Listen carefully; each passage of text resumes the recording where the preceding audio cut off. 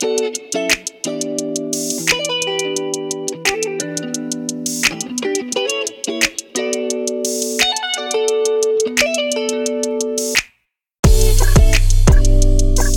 right. Welcome, Bruchim Abim, to the Kumfufel podcast, the only podcast that records this week's episode next week. Jason, how you doing? I'm good, Tony. Thank you for asking. How about you? You know, you're wearing a Giants sweatshirt. I mean, we'll talk about this later, but given the way that our team's games ended yesterday, obviously, we're coming in on different astral planes, I think. And I guess that's where I'd like to start. Before we even get to Good Shabbos and LCQs, I want to ask, do you know who George Santos is? I'd never heard of him, and then I saw your agenda, and I Googled him, and that's a crazy story.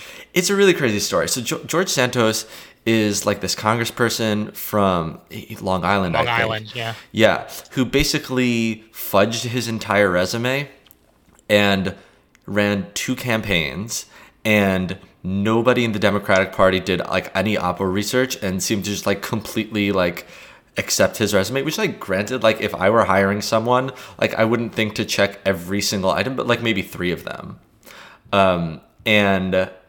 And now the New York Times like did this whole expose. It was just like, well, we asked about this thing he did and it wasn't true. And we asked about that. And so it's blowing up Twitter today.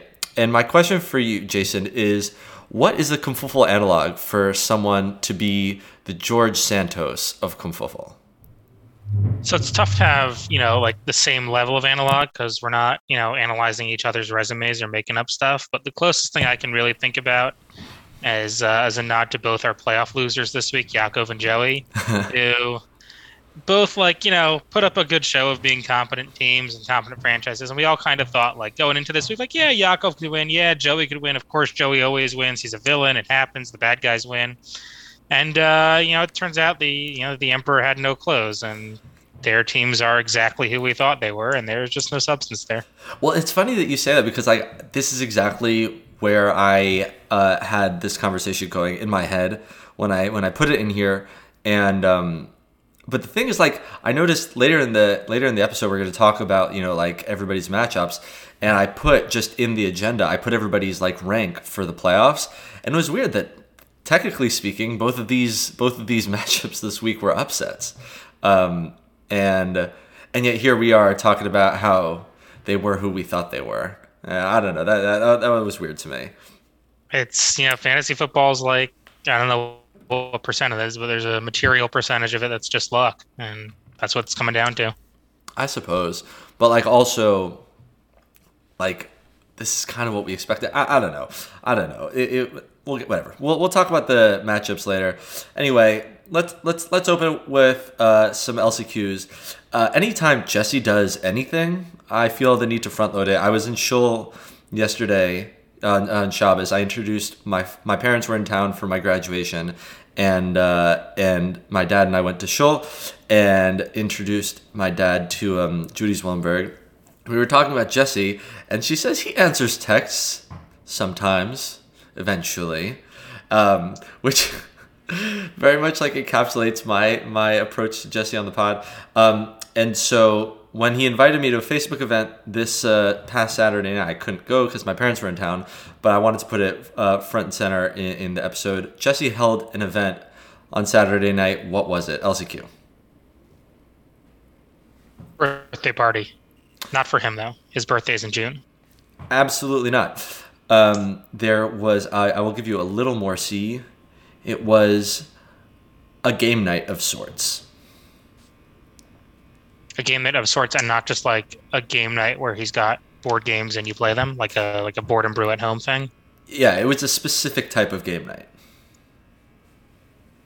Was it like one of those game nights where everyone's like got a script and they're acting in a role and you got to figure out like who killed someone or who poisoned a drink or something? I'm not 100% certain, but I'm 90% certain that is 100% correct. The event was titled Murder Mystery Night. And in my RSVP that I couldn't come, I said kill all the baddies, which in the sense we did in Kumfufel this week. So sorry, Yaakov. Yeah. Oh, crap. I didn't collect the data for this next LCQ. LCQ, I've done a lot of like ever since I set up my FanDuel account to do their sports book, I've been doing a lot of NFL bets. LCQ, am I up or down on NFL bets this year? And extra points to you if you are able to guess the amount in whichever direction. I mean, just by seeing what's been coming through the Slack, I would guess you're up probably like $200. $200. No, my everybody in betting talks about their bets in terms of units, and my unit is $1 for in accordance with the fact that I have no money, and also I don't want to develop a gambling addiction. Okay, then we'll call it like 6 units. So no, I'm definitely up more than that because I put the entirety of my FanDuel balance in the Niners bet at one point. Okay. Smart bet. Yeah, they didn't lose a single time while that was in the air. It was amazing. It was unbelievable. So I don't know for sure. I started out with about $12 in my account. Now there are 32. Most of that winning is the Niners bet. I won a bit on the World Cup and I won a bit on NBA. But basically, that's and I won like a little bit of FanDuel DFS. But like the majority of that is the Niners bet. And whatever. I guess we could whatever. We'll get to the Niners later because I put that in something else. But that was so far so good, I suppose. All of my parlays keep getting upended by random things, like Dak Prescott hitting receiver in his hands and then getting returned for a pick six. That made no sense. That's great. Oh my god! And like the Ravens losing to the Jaguars cost me like $20 on like a $2 bet. Oh my god, that was so frustrating. Oh my god. More LCQs that I have scrounged around. There have been a bunch of beatbox events. I'm thinking a lot about it because either next week or in the beginning of the new year, I will be launching my beatbox Substack. Everyone should subscribe. Also still called Special Effects. But there's been like a bunch of events with just funny stuff happening. So some targeted LCQs that should make it a little accessible for you, Jason. The American Solo Champion, the American Championship was just a couple months ago in Atlantic City. What state is the current reigning American beatbox champion from? I mean, I feel like just based off population, I got to guess California. Directionally close. Pono Akiona from Hawaii, the first Hawaiian American champion. Yeah, he deserves this, I think. He was also the 2-time tag team that's 2-on-2 champion in the past, but this is his first solo championship. Very exciting. This past weekend, yesterday and the day before, were the online World Championships. Shabbos, they hosted the Loop event, and yesterday was the solo. So this one, online world champion, what country is that person from? Nigeria. I don't know that there's ever been an African champion of a major event, which is sad, but no. Yesterday, the online world champion was crowned Osis from Ireland. But he lives in Austria, which is confusing because like half the time when he like uploads videos, they put the Austrian flag. But he's Irish and made some incredibly insensitive penis comments to his competitors yesterday, which was very funny for me. Online World Loop Station Champion country, Jason. I'm gonna say Indonesia. That's a really, really good guess, actually. I have a story that will hopefully come out. Knock on wood, trying to place it with the New York Times. But no, Indonesia has an enormous beatbox fandom, but the online loop champion is from Germany. Right? Germany? Bennett? Yeah. Germany. Germany's a hotbed of loop talent. Germany and the USA right now are like the big spots. And then the last one, which is actually what inspired all this, because I know you'll appreciate this, I'm interviewing the Japanese loop station champion for my Substack on Wednesday. And he placed 4th in the online world loop champs over the weekend, which is really great for him because he's a new guy. But his stage name is a food. What food is this Japanese loop station artist named for? Watermelon. See, that's awesome. There's no wrong answer here. They're all so good. He goes by Taco, and I don't know his real name. I'm very excited to learn it, but he spells it with a K, and Taco is the reigning Japanese loop station champion and the fourth best online looper in the world. So good Shabbos to him. Good Shabbos to Saijo, to Osis, to Pono Akiona, and to Eugene, who got married in another country and is the reason why Joey's not here. And you are, Jason. You got any comments there? I actually want to go back a second, and for those of us following along at home, including me, can we get some explanation as to what a loop station is? Oh yeah, sorry. So loop station. First off, everybody should be listening to the Special FX podcast if they haven't already. We explained it there, but because I'm a generous podcast host, I'll do it again. A loop station is basically a device with buttons where you record. So if you can imagine, there are 5 big buttons. When you press it once, it opens it up for recording. So you sing into a mic that's connected to the device. And then when you press the button again, it stops and loops. So you go, and then so it loops. And with this device, you can toggle all of the tracks at once, some of them, none of them. And then in addition, you have a set number of input and output effects. So you can change what it sounds like, between your mouth, mic, and device. So by the time it gets to the device, it sounds distorted or changed in some way. Or you could leave it as you recorded it and then put an effect on it for the way it sounds out of the speakers, if that makes sense. So in doing so, you can manipulate sounds from early in a song, later in the song. That's, you can develop a thing. But basically, you use that to, on the spot, create live vocal tracks. Okay, that's a helpful explanation. Yeah, it's a type of device that a lot of just regular musicians use, especially live performers who don't have bands. So you have a lot of electronic performers who will use it, and you'll play something on the keyboard, and then that goes, and then you'll walk over to the guitar, and then do that, and then you're singing. Ed Sheeran uses it. Mark Rebillet, I feel like, is more likely to be someone in this scene. So anyway, people use it. It's not the RC505, which is the loop station that all the beatboxers use, is a very specific device, and it's both limited and very wide-ranging in its capabilities, but it's kind of perfectly built for the types of things that loop station artists use when you're kind of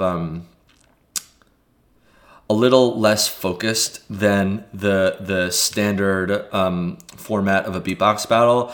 Then, if you're trying to do something that lasts 20 minutes at not having stops in the middle, then it's kind of a little restrictive. Other musicians have kind of complained about this specific device. Anyway, this is not where I thought this full episode was going, but that's helpful. I feel like I've seen videos like that. It's like kind of, and I'm sure this is going to be wrong for reasons that are musically beyond me, but it's kind of like that old, YouTube video with all the different Harry Potter characters singing their names and different cadences.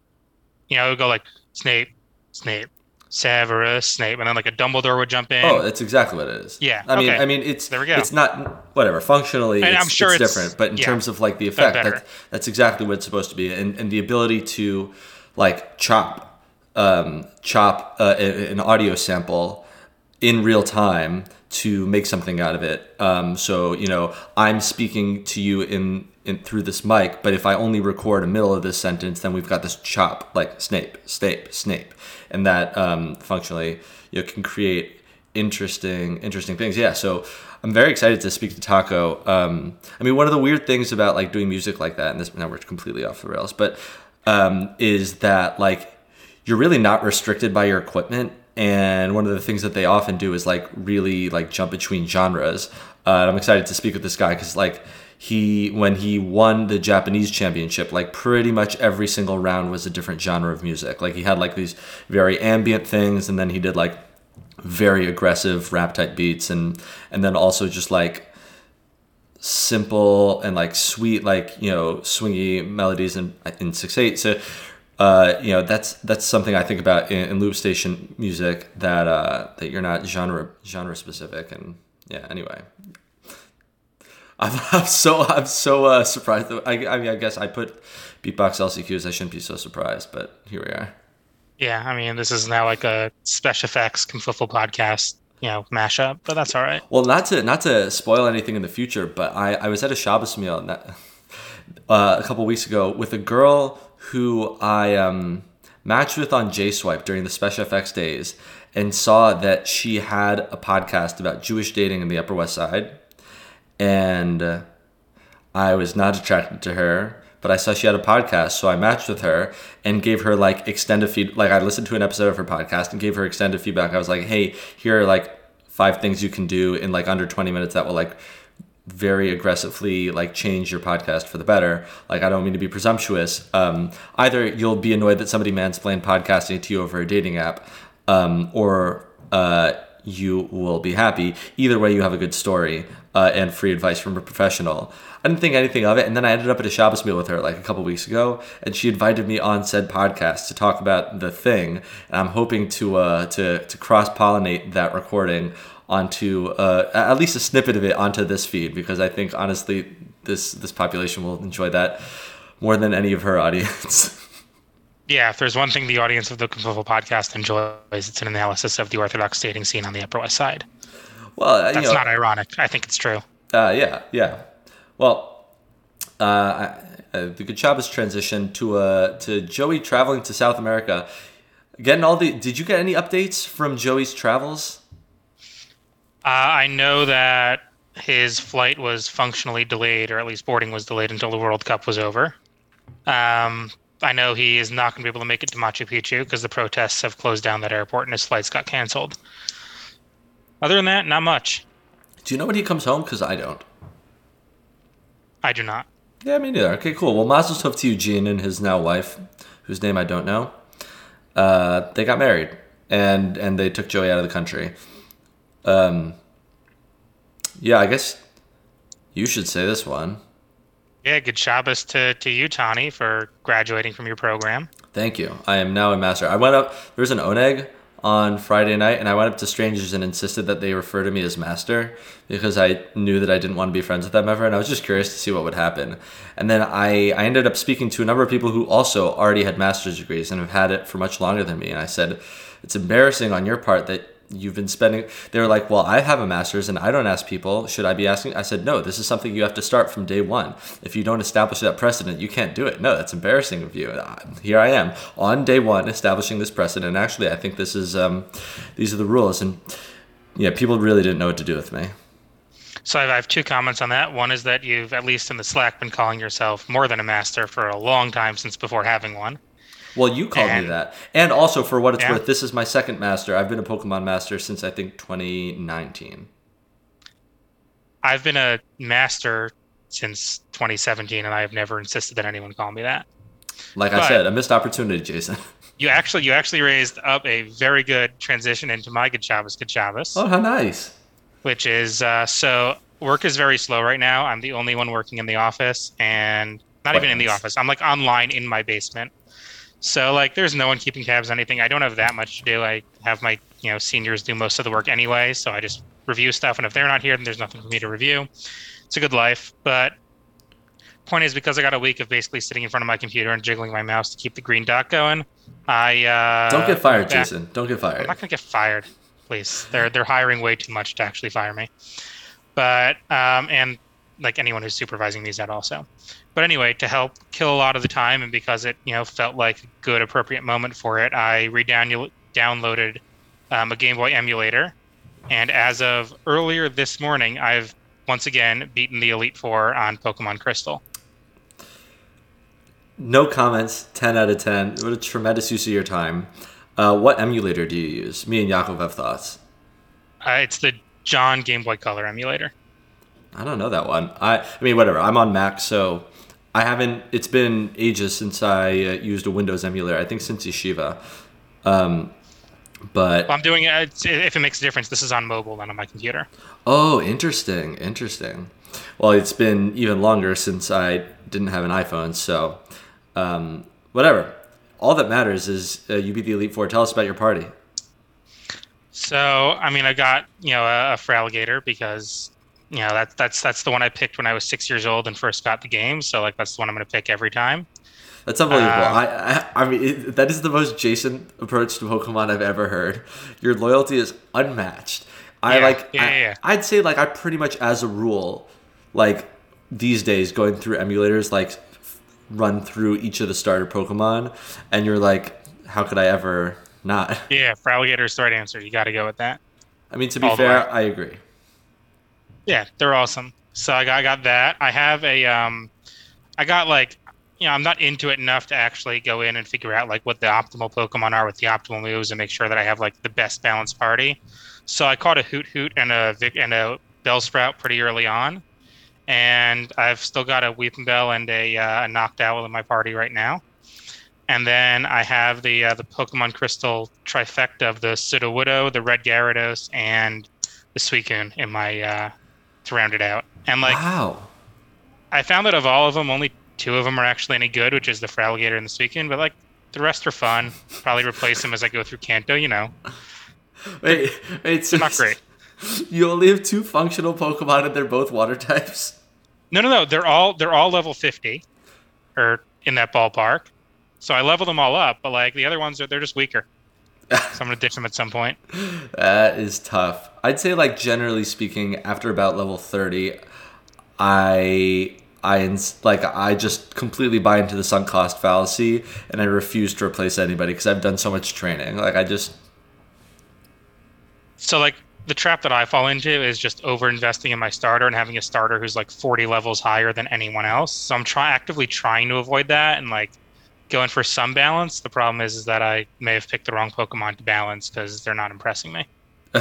Yeah, I mean, I do like that part. I think it's fun to use Pokemon that you wouldn't necessarily. I mean, whatever. The Red Gyarados is you have 3 water types. Yeah, this is definitely inefficient. Yeah, I'm very inefficient. I'm not balanced. It's also whatever. Gyarados can learn Thunderbolt. Yeah, I mean, we'll get there. Gyarados went down upsettingly easily against the Dragonite in the Elite Four, so we're not getting along right now. But it's tough to get like any fire or electric in the game. Like you're basically stuck with like a Magnemite or a Growlithe or like nothing else. So hopefully later in the game I'll get more opportunities to get like better ones because I didn't want to go through the effort of like evolving an EV or doing any of that stuff. I see that. I'm walking through all the places to think like, oh, you might be right. Wow. Well, congratulations. Thank you. King of the Elite Four. Congratulations to Joel and Ariel on the birth of their second child. Joel came on Confuvel just in time. Briss is tomorrow, so we'll see about this name. I'm hoping to go, but I have a job interview at 9:15, and the Briss is at 8:25. So I mean, it's over the phone, but like, am I really gonna trust the Riverdale Jewish Center to have a quiet room where I can have an interview, like, or just stand outside? It's complicated. That's a tight turnaround. Do you have any odds on the name? Odds on it's embarrassing that I didn't even come with this. I mean, what were the ones that you and Gavi were saying for Isser? The Hebrew versus not Hebrew. Hebrew versus not Hebrew. Heavily favored Hebrew. You think named after a relative or just name that they like? I assume named after a relative. Gav was named after relatives. Thank God I don't think there have been deaths in the families recently, but that doesn't mean that there weren't that they've been saving. Yeah, I mean, like, not. I feel like it's always safe to say that the kid's going to be named after someone, unless it's a meet something situation. Not having anyone, honestly, it really frees you up. But it's also nice to have a structure to work within. Like, know that like I want to name after this person. That means I have somewhere between 2 to 4 names to choose from, and like, hopefully I like one of them or something close enough to one of them. At least if somebody dead can give you a first letter to work with, like that's it's the Elf approach to naming. It's Mamish, the Elf approach to naming. Choose a couple rules and then choose within them. It works. We have in Cleveland, Bennett's future grade, assuming nobody's moving or whatever, has no fewer than, I think it's 5 different girls named Orly born within the past year. That's unacceptable. It's too much. By the end of it, like, it was already a running joke. There were too many Orleys, and there was still another Orly. like, at what point is my roommate? One of my roommates' names is Yitzi Orlansky. He's got 3 Y's in his name. At what point is there too many Y's in a name? Like, 3 feels like too many to me. If you know you're naming your child that name, and Yitzi with a I, in my humble opinion. Anyway. Also, if you're like a Shoshana or like a Shosh or a Shoshi or something, and you marry a guy whose last name starts with a shush sound, like, you cannot have 3 shushes in your name. It's too much. You know, this might be where you and I are most in sync. Naming a child is an opportunity to bully a unborn person for the rest of their life. And if you don't want to be naming your kid Shy Wiener, right? Like don't do that. And don't do anything that functionally is the same. Like giving your child 3 shushes. Like it's just right. It's like, on the off chance your child has a lisp, on the off chance that the bully in the class has a lisp, like, there are just so many ways that could go poorly for your child. And then you have to deal with their therapy bills. Yeah, I believe strongly in applying like a very thorough and rigid process to making sure you're not giving your kid a clown name accidentally. Oh, walk me through all of your processes. We slice and dice it a lot of different ways. You got to look at the initials also, right? Like, we were being like David Ian Klein, Dick. Yeah, but even like more neutral acronyms, like, you don't want your kid to be OMG or, like, God forbid, KKK or something. Like, you want to watch out for that. You got to watch out if it's a girl, which obviously was not the case for us, but, like, make sure that there's no married initial they can take on that would, just totally kill their initial vibe, or give them like a, Shoshana Schechter or something like that. So look at it that way. You look at all the nicknames, make sure there are no famous people with any similar names, which we actually, like, one of the reasons that we're calling Bennett Bennett is because, coming from Maryland, we did not want to have another Ben Cardin. Which, like, later in life, as we're living in Ohio, if he decides, hey, I want to be Ben, I don't want to be Bennett, like, that's fine. But we need to be more further removed from Ben Cardin than living in a place where no one knows who, Senator Ben Cardin is. So, like, there are a lot of considerations. You want to make sure also, if you're going after a biblical name, like, you want to make sure it's biblical connotations you actually like, and not like a name that you think sounds pretty but is actually, someone who is a controversial character. Like, Hagar. if you don't know your Bible and name your kid like, Haman or Esav or something, like, you don't want that. Granted, they're simpler, but, like, if you really value, humility or something, maybe you don't want to name your kid Shlomo. If you value family, you don't want to name your kid Yaakov. Like, there's angles to look at also with the overall context. So, if you want your child to be a man or woman who has a lot of sex, name them after Jacob. Or, David, or also Shlomo. There's a lot of options. That's true. There's a rich tradition. Yeah. The other thing you can look at, if we're still going into this, is check out, like, name origins, and if you translate your kid's name into, like, its basic origin, like, what does that actually mean? And, like, maybe get something cool in there, like Bennett Leon Cardin, like, he's Blessed Lion. Like, that's pretty cool. I'm okay with that. So there's some that are cooler, some that are not as cool. Like, especially this weekend, angles. I support Lions.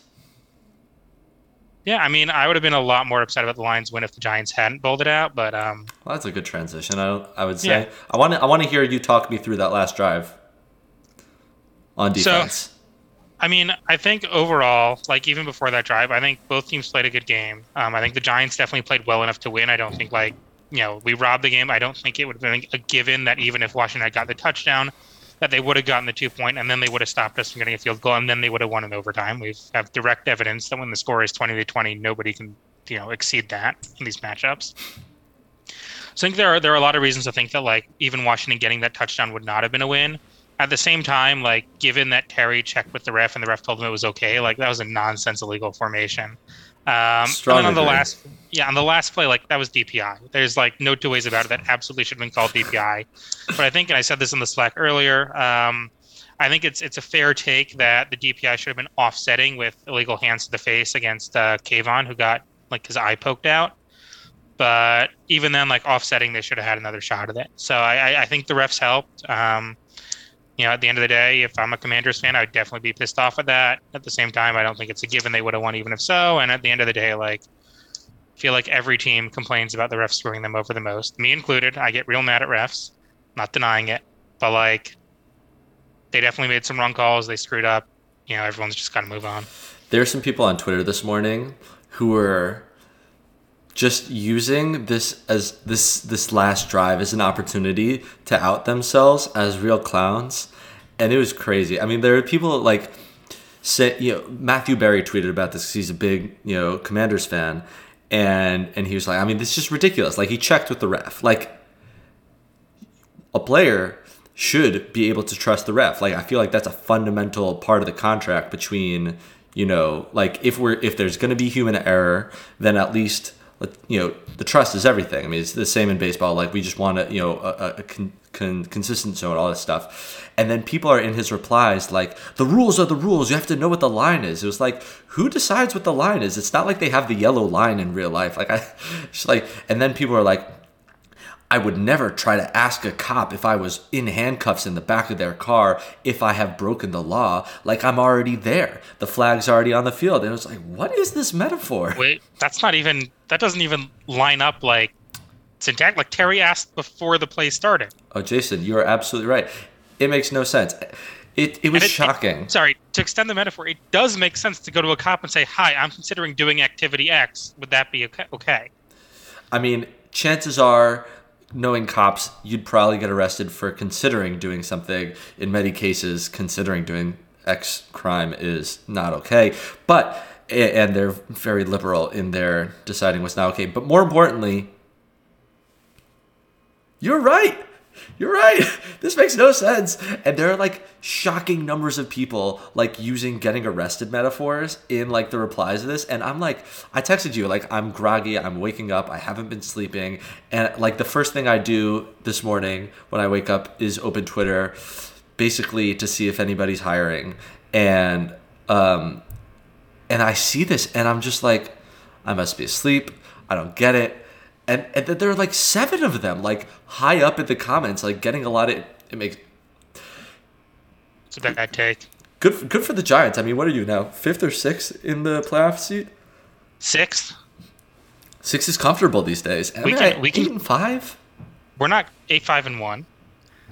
We're not going to, but we technically can clinch playoffs this week. I think if the Giants beat the Vikings, which I do not think is going to happen, and 2 of Washington, Detroit, and Seattle lose, the Giants clinch. Which is like, again, it's not going to happen, but it's crazy to be sitting here in week, 16 with a clinch scenario. It's nice. I really think that this is a best case scenario for the Giants right now, this whole season, especially considering the start. I mean, how many games did you win before losing? We were 7-2 at one point. Yeah, that's so probably our best record. At 7-2, right? Like, the Giants were never that good. There are a number of glaring holes within the roster, and to make the playoffs after losing games where some of the biggest holes are exposed is a perfect way. Like, you get the experience of, half of the fun is being alive in week 16. It's just like you're saying, like that's the best part. Like, you're surprised, it's exciting, and now there's no excuse. There's no excuse in the offseason for the Giants. It's really a great way for the season to play out for you. Oh yeah. I'm thrilled. It's a complete house money season. Like, do I think we're good enough to hang with the top teams? Like, absolutely not. I'm not, crazy about how good we are, but like, you're better than the Jacksonville Jaguars. So technically speaking, you could beat the Cowboys. I mean, I believe we could beat the Cowboys, but like, divisional games are always their own animal. Like, yeah, I mean, I don't expect us to like go on another 2007 run by any means. I think, like you said, we have some really freaking big holes. We have some really bad injuries in general, like across the board. But like, it's fun. I'm here for it. I'm excited for this year. I'm excited for next year and beyond. Like, our coach is legit. Our GM's legit. Like, I'm happy. On the opposite side of the spectrum, the Patriots are a disaster. Yeah. I'm skipping. To all Patriots fans out there, you should prioritize rooting against Matt Patricia to rooting for your team. That's my takeaway.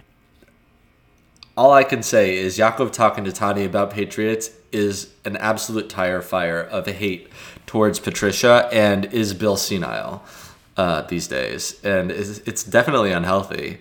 But I don't know. I shouldn't out myself, but I will. I think at about 3:50, I texted Yakov, we're going to beat them by 40. Now, it's a lot of hyperbole, but I was fairly confident we would win.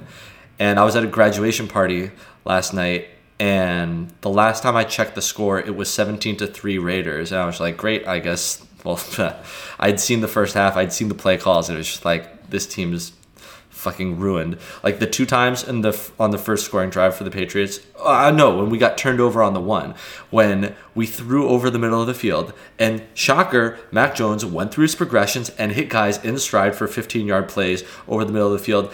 Patricia just doesn't trust him. It's crazy. Mac Jones is a decent quarterback. He's not a savior, but he's really fine, like NFL fine, completely middle of the pack fine, and they just won't let him be a quarterback. And then I watched the play this morning. What are you thinking? That last play is, I know we give everyone a lot of crap for all their most of all time takes, but that has to be one of the dumbest plays of all time, the most dumbest plays of all time. Roger Sherman pointed out that only twice in NFL history has a team lost on a lateral play. Both times it was the Patriots yesterday when we lateraled the ball and gave it to the Raiders and they scored, and then on the Dolphins play when Gronk missed a tackle in, I think, 2018. If this season mattered, if I was rooting for this team like I was rooting for that team, I genuinely don't think I would be able to do a podcast today. I just... No, I get it. Like, tough losses, they ruin your week. But also, like, dumb losses. Dumb losses are worse than tough losses. Like, especially, like if that ends up being the margin between making and missing playoffs for you guys, like, that's tough. I remember when we lost to the Broncos in the AFC Championship game, the 20-18 game, with Gronk scoring the touchdown, and then we almost got the 2-point conversion. That was a really tough loss. That was deflating. But, like, not infuriating, like a dumb loss when, like, you just didn't have to, like, they could have taken. Oh my God!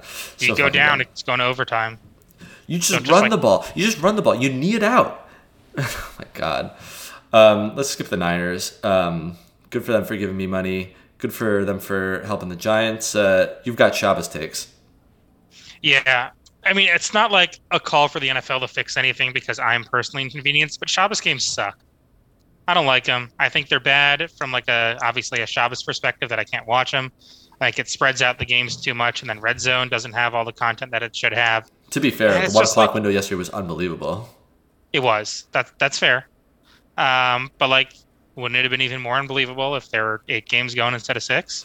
That would just mean that, like, around 3:45, there would be 5 games we never saw instead of 3. Yeah, they'd have followed more. Like, if the Vikings were doing their comeback at the same time, that would have got a lot of press. That would have been 4 games. They would have had to, like, quad box at all times. You never would have seen anything. Yeah, I think it spreads too much. And, like, even in a world where, like, I'm not Shomer Shabbos, that's, you're talking, like, Thursday night, 3 on Saturday, 3 windows on Sunday and Monday night. That's 8 different windows with a game. Like, I don't have 24 hours just to devote to football in a week. Like, put that in Red Zone. Let me watch, like, 8 games at once. And, like, I only need to commit, like, maybe 9 hours a week to football. I don't know. It sounds like you're too much. Making the NFL's case to do it in reverse. Yeah, week 18, like, it's fun. It's a lot of fun having every single game going on Sunday. Like, you sit down and you see how everything plays out all at the same time. Like, they schedule it smartly so that the games that impact other games happen at the same time. Like, the content is very much tailored by week 18. It's great. Now that week 18 is my favorite week because teams start, sitting players are out of contention, whatever. But I think it's a good model. Yeah. Normally, I like Thursday night football. I like Monday night football, but Saturday it's too much. The Giants are playing on Shabbos again. We're going to go into Minnesota. We're going to lose. I'm going to turn on my phone after Shabbos to find out that we lost like 34-12, and that's fine. And I'm going to be starting Kirk Cousins against you for what it's worth. You should be. We don't have a secondary right now. If Adoree Jackson comes back, maybe a different story. But, like, we're not stopping Kirk Cousins. We're not stopping Justin Jefferson. Can we talk about that game for 1 second? I want your thoughts. My thoughts, I didn't watch the game. I'm sure that you have takes. I mean, I obviously did not watch the game either. Um, so I don't know so much about it, but like, good for them. I support Kirk against the haters, and he's got haters. I think there are not so many players that Washington fans hate more than Kirk Cousins. That's wacky. I feel like he has more love haters, you know? I think he's fine. He's not a world beater. I think he's better than anyone Washington's had at quarterback for the past while. But like, I don't know. I mean, in real life, he's like a corny dude with some weird takes on Jews, but like, not in a bad way, I think. And good for him. And the Colts are just they're weird. Yeah. They're a weird freaking team. Yeah.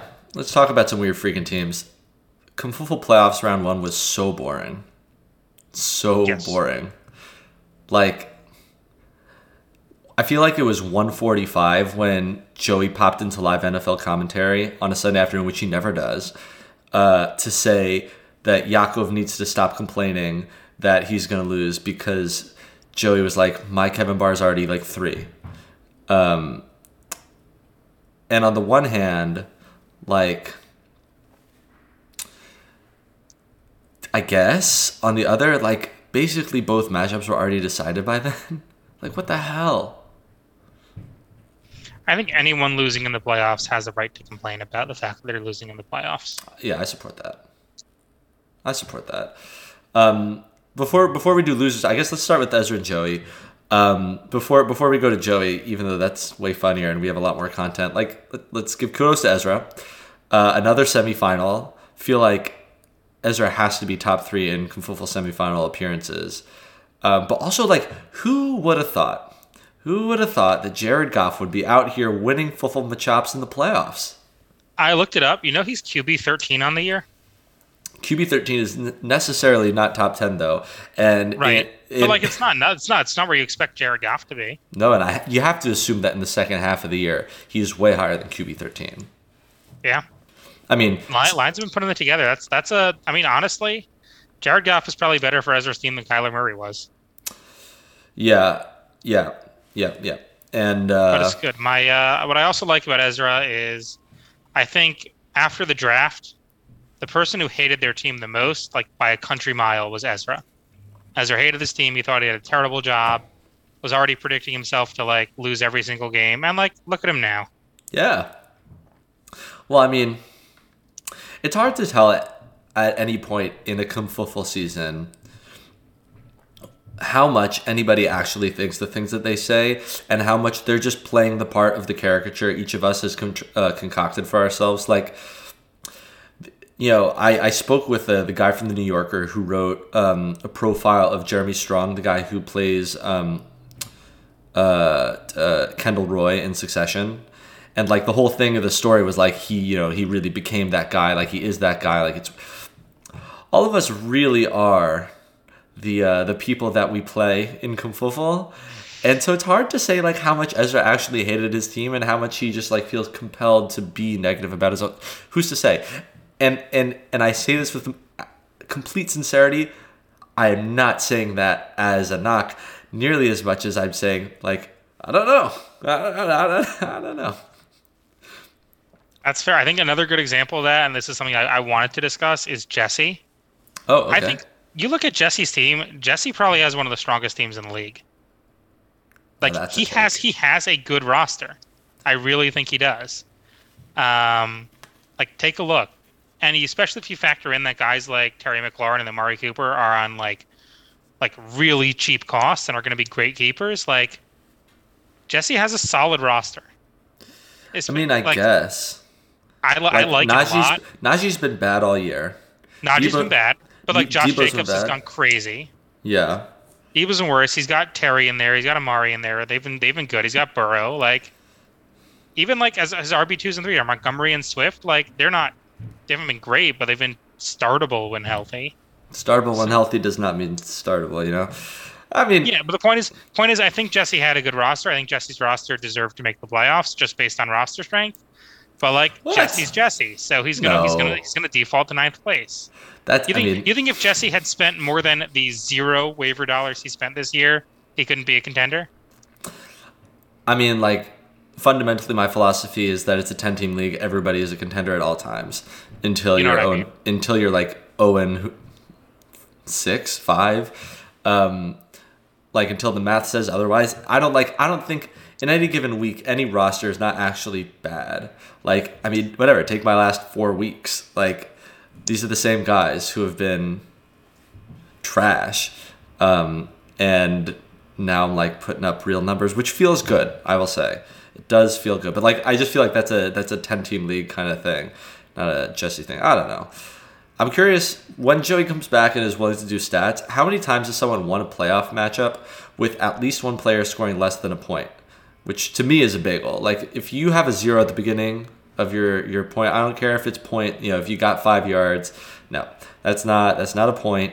It's until you hit 1, you round down to 0.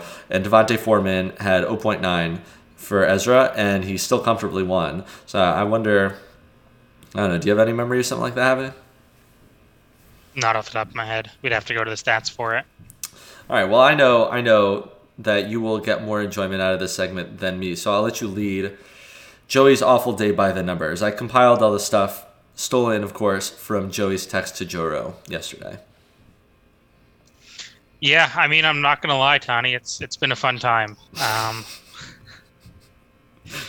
Watching Joey collapse. There's always this inevitability with him, and like with you also. It's like, oh crap, they're just gonna go and win again, and we're stuck with another offseason of them as defending champion. Yeah, the whole villain arc, and like, it's nice to see him just come up flat. It's like watching the Patriots get killed by the Bills in the wild card round last year. It's just like, it's satisfying.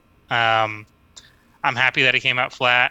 I think I think his team has been through a lot. I don't think it's the strongest team out there by any means. I like Jesse's roster better, straight up.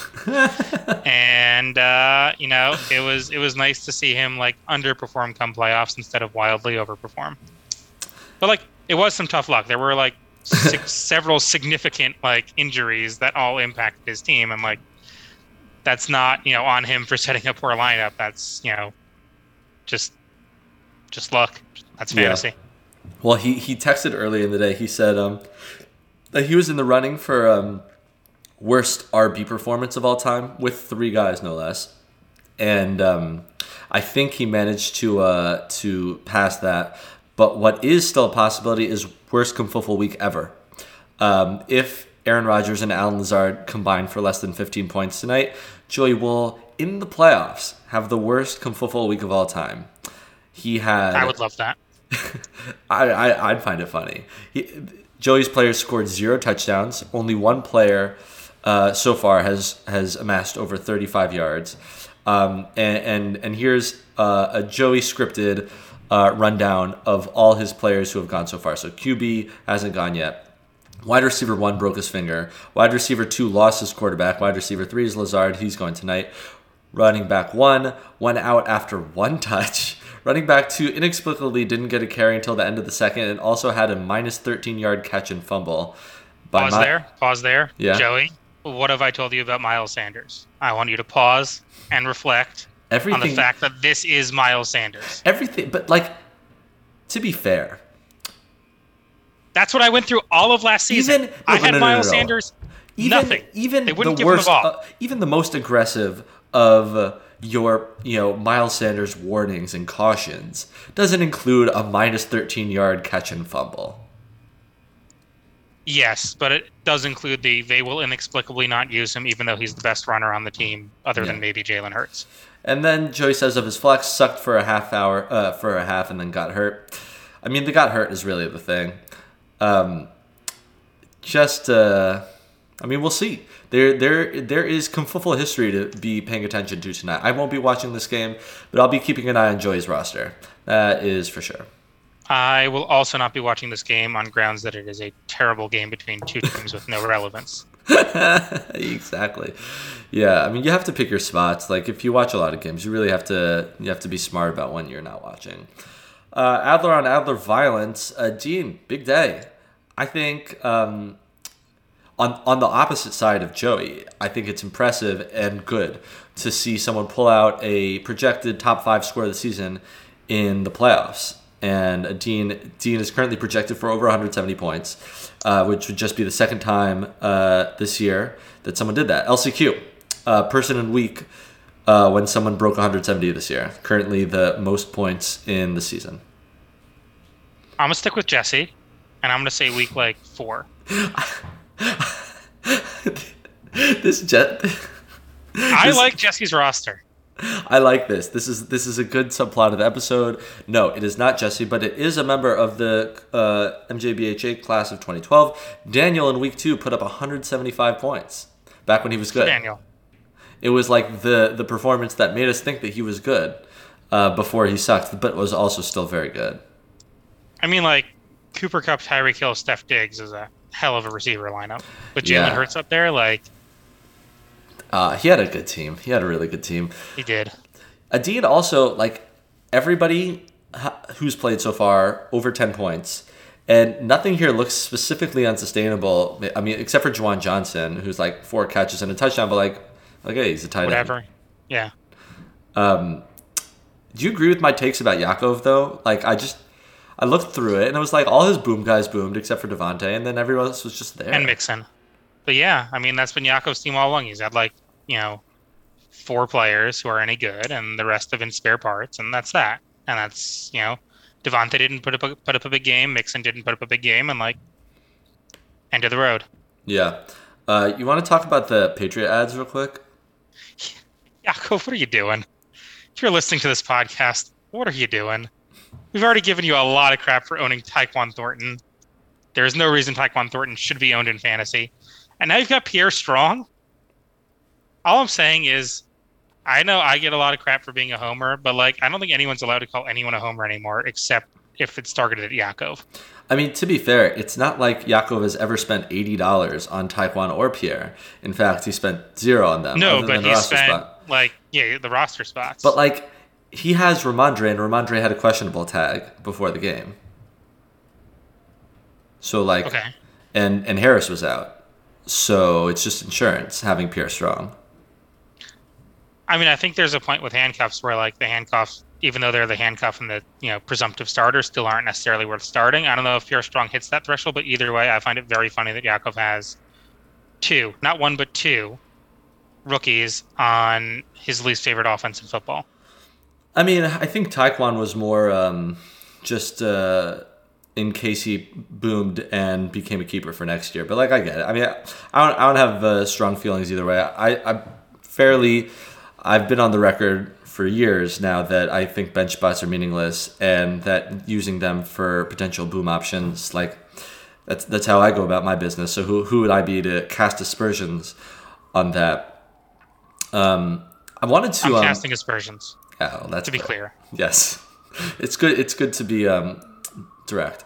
But Yaakov like didn't have a bad day. He got like 120 points, which was slightly under Kevin Barr.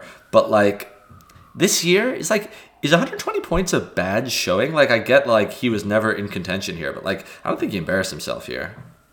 No, 120 is totally fine. I feel like, I this is anecdotal and we need to go to the stats, but I feel like there have been more weeks under 100 this season than there have any other season. Yeah, and I wanted to talk about that. Like, I just this felt like a very, very, very down season points wise across the league, which hurts especially strong when you're putting up like nothing. But it occurred to me the points are points back. Like, Adine blew up, Ezra blew up, you blew up, and I blew up. Not that it mattered for either of us, but like four people of the league surpassed 140 points, which I can't imagine happened a single other time this year. And it would be great if points were back, because like remember like the 2018-2019 inflation era when like everybody was always scoring 130? That's just subjectively more fun. Yeah, more points, more fun. Yeah. Is there anything else worth mentioning about the 6 teams who didn't play this week? Because I didn't have anything. Nope. All right, cool. Well, let's wrap it up. We're going to be like basically exactly an hour, which is great. We've got at least planned. I don't know when Joey's coming back, but I'm hoping to get another. Now that I've graduated, like I actually have time. I'm hoping to get like a full playoff preview episode out before Thursday or before Friday, really. But let's get some rapid fire next week predictions on the record for you, Chase. Doesn't that work? Yep. So let's start with the playoff bracket. I took the liberty to name every matchup this week because I did it for one and then I started having fun. The battle for Charles Woodson, Gavi seeded 1 versus Ezra seeded 5. Kevin Barr projects Gavi at, so they don't have matchups yet, so we don't have a Kevin Barr percentage, but we do have projected points. Gavi projected 126.37 versus Ezra projected 126.53. That is a 16-yard difference in projections. I love this. Who do you have? Gavi. You have Gavi. It's I definitely. think Ezra needs the heartbreaking loss, and I think this is it. Considering Gavi has half my lineup, I'm joking. I'm gonna go Ezra here. I trust Kevin Barr. And Ezra deserves a championship. I'm going Ezra. And I wonder if this Kevin Barr will change over the week. Next up, in the other semifinal, the battle for the sexiest Kumfuffler alive. Uncle Mark seeded 2 versus Adine seeded 6. Projection has Mark at 124.53 and Adine at 120.16. Going to Dean in the upset. I think it's going to be an all Adler Bowl. I think Mark's team is better, but I think Adine, he has playoff magic. Every year he does better than the year before. Oh, that's a great point. Wait, can we like real quick rank the finals matchup that we want? I think narrative-wise, Adine versus Ezra is the best. Yeah, I think if we're going just for narrative, then any matchup with Mark is the least exciting. Nothing against him, but he doesn't fit the narrative with the other 3 guys. I'd sooner take Mark versus Gavi than Adine versus Gavi, and I'll tell you why. Because, whatever, like Adine versus Gavi, like Adler versus Adler, that's nice. The 2 teams I traded with, for my keepers, that's fun. But Gavi versus Mark being the 2 first champions of Kumfuffle, that's history, right? Like that's really cool. And for the first 2 champions to be fighting for the right to get their second title, I actually think that's an awesome narrative. That's a fair perspective. I don't think it tops the brother narrative for me. I think there's just something about like perennial bottom feeder Adlers finally meeting him. It would be like a Cleveland Detroit Super Bowl. That's a narrative. So let's make the case for Ezra versus Mark, because I think implicitly we just said that that's 4th. Yeah, I mean, what is that? It's a golf match. Oh, yeah. Best golfers in Kumfuffle. That's good. Yeah, that's good. Okay, good catch. Okay, so we said that. Now, consolation bracket. Battle for 5th place. Yaakov, originally seeded 3rd, versus Joey, originally seeded 4th. Projection. Joey currently is actually projected for 95, but he has 2 guys in his roster who are probably not going to play next week. So I just added the 2 highest projected guys from his bench to this projection to make it at least remotely close. But the projection says Yaakov at 136 to Joey at 118. I'm rounding. Who you got? I can't in good conscience pick Joey. Like, he doesn't have a roster. Everyone got hurt. Fifth place game makes no sense. I'm going Joey. It's going to be like 90, 95 to like 73. Something wacky is going to happen in this game. Did you pick for Adine Mark yet? Oh, I said give me Adine. I don't know. Okay. Or I just don't care. I will enjoy however it plays out. But like, whatever. I'm excited. No matter who makes the finals, I'm excited for the Madden Sim. Oh, it's true. We do need to do a Madden Sim. The battle for integrity that only these 2 guys care about, me versus you, or really you versus me. You're 7, I'm 10. Projection has you at 122 and a quarter, and me at 113 and a fifth. I'm picking against myself. Oh, it's been my theme this season. My team has fallen short when I most needed to pull through.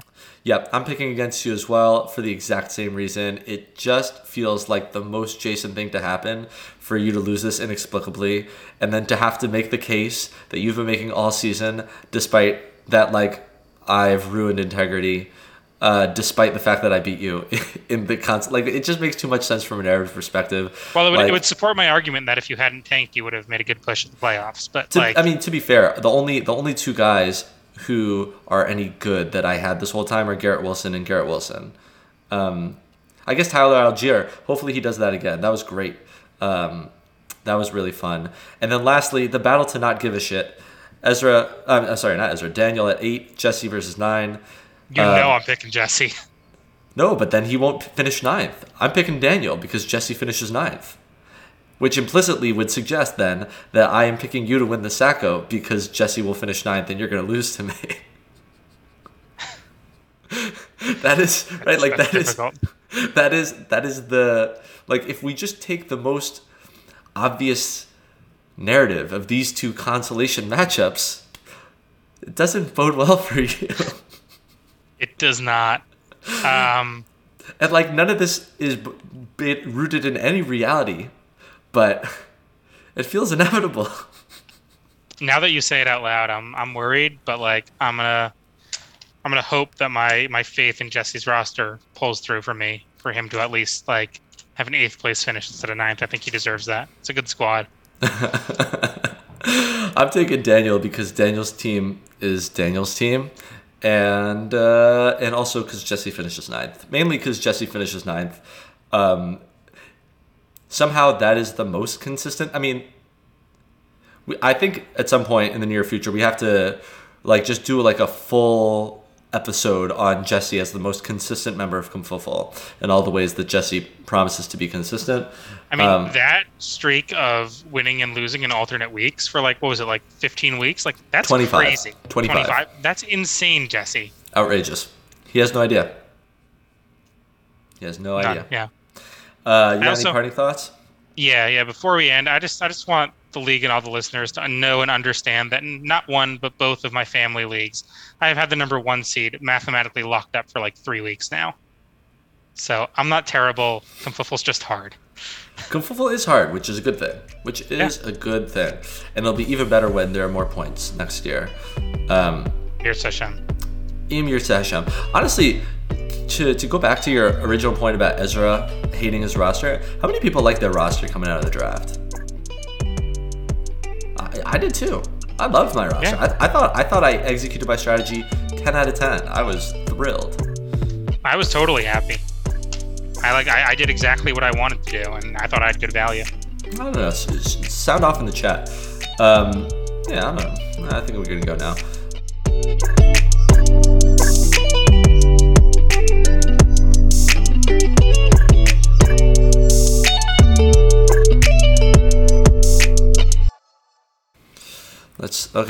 Stay on the line. Pokemon taco. I bet there's a picture of some Pokemon eating a taco. Yep, here's a Charizard with a taco. Easy. Perfect.